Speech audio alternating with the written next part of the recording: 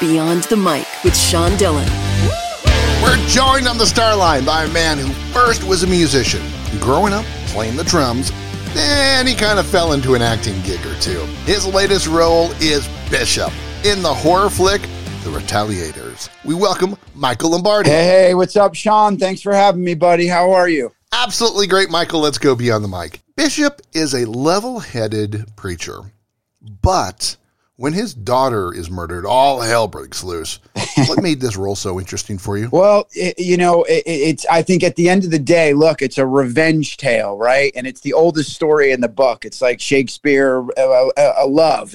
It's a primal thing. But what I loved is the way this one was told. When I read the story, I think it's very interesting that it's told through a man of the cloth. Like you said, my character, John Bishop. And when any human being is confronted with a situation like this, in the heart of the story, the provocative question is, what would you do if you had a minute alone with the person who killed your loved one, right?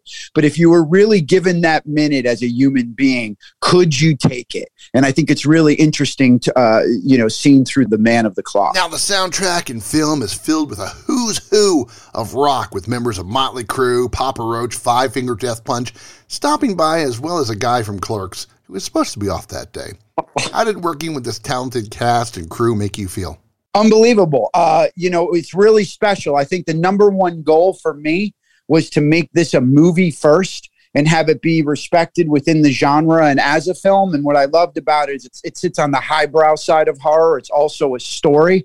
So I wanted all these different musicians who have cameos in the movie. If you were a fan of Papa Roach, you would just think Jacoby Shaddix was an actor. Same thing with Five Finger Death Punch. I mean, they play the motorcycle gang. They look great for the part. They're great in the part, but yet they're Five Finger Death Punch. And what I loved is the script has a wink at the 80s and all those great soundtracks of the 80s and 90s, Lost Boys, The Crow, Judgment Night.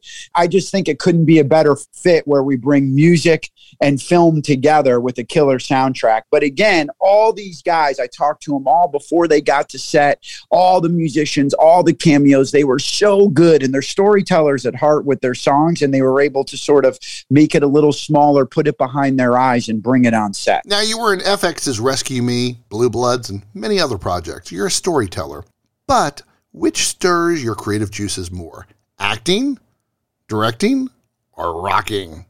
Oh, jeez. So I'll tell you, I did this whole film and I took on this project, and it is not easy. It's been 3 years and through COVID and everything. But bottom line is I did it to act. I really love acting, but music informs me as an actor, and it helps propel. Like if I'm doing a big scene, I listen to music. And that's why I think metal and horror and rock go so good together, because it's like you could want to break something 1 minute or you're scared the next, and what's around that corner, the roller coaster ride. So I think one really does inspire the other. And then on the directing side, it was my first time directing. What I loved about directing is working with actors, because I felt like I was able to connect and understand the objective of the characters in the scene, and sort of seeing actors bring that to life in a different way than maybe I saw it, but in a way that can really move you. And every different actor has a different way of doing a scene or saying a line. And that was really interesting to see from the other side of the camera.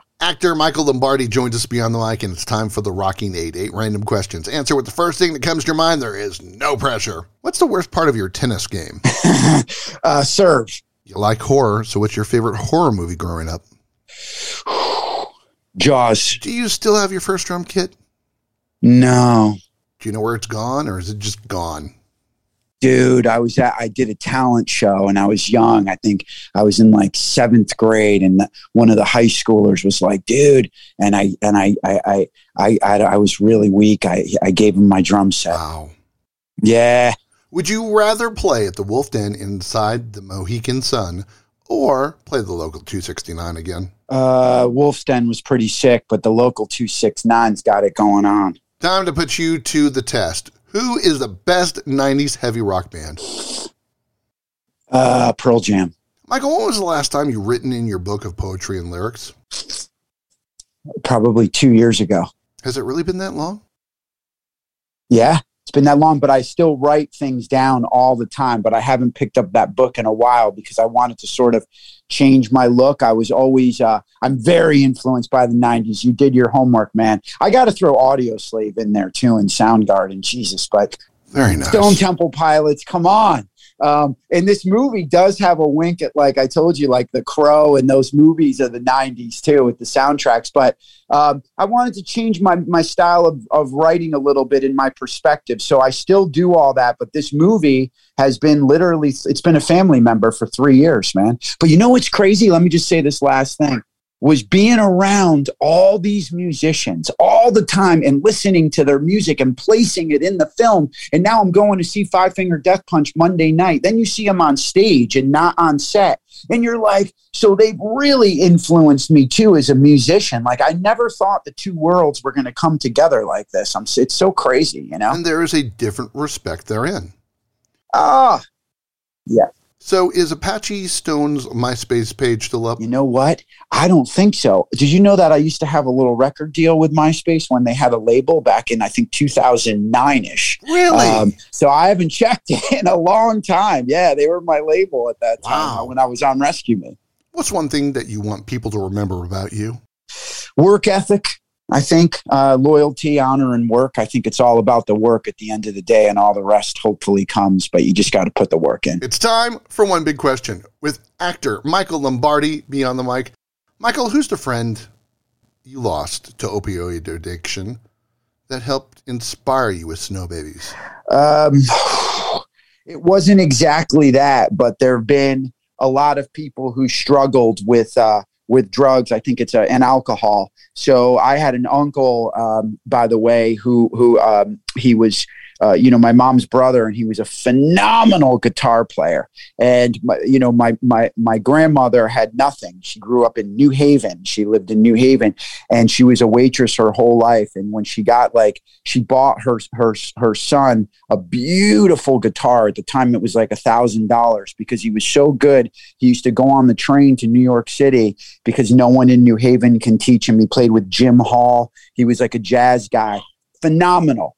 And he got messed up on drugs. He started taking acid and different things, and he sort of went on a trip and never came back. So I remember going over there as a kid all the time, and there'd be guitars everywhere, but the strings would be broken, and he was a very wonderful, sensitive spirit who allowed that to affect him. I mean, he didn't allow it, but it did, he did it. So I think there's so many people who go down like that, and musicians and artists, because you're an open soul and you're sensitive. And I think it can really change a person and do a lot of damage. So that's one of the inspirations. And I don't honestly know if there were ever opioids involved, but that's one of the guys who would have really made a difference and was affected like other millions of people. He almost played for a band named Fake Babyhead, thinks Pearl Jam was the best 90s heavy metal rock band, and he wants you to see his movie, The Retaliators. Michael Lombardi, thanks for taking the time to talk with us today. Hey, thank you so much, Sean. Be well, man. And that, my friends, is a Beyond the Mic shortcut.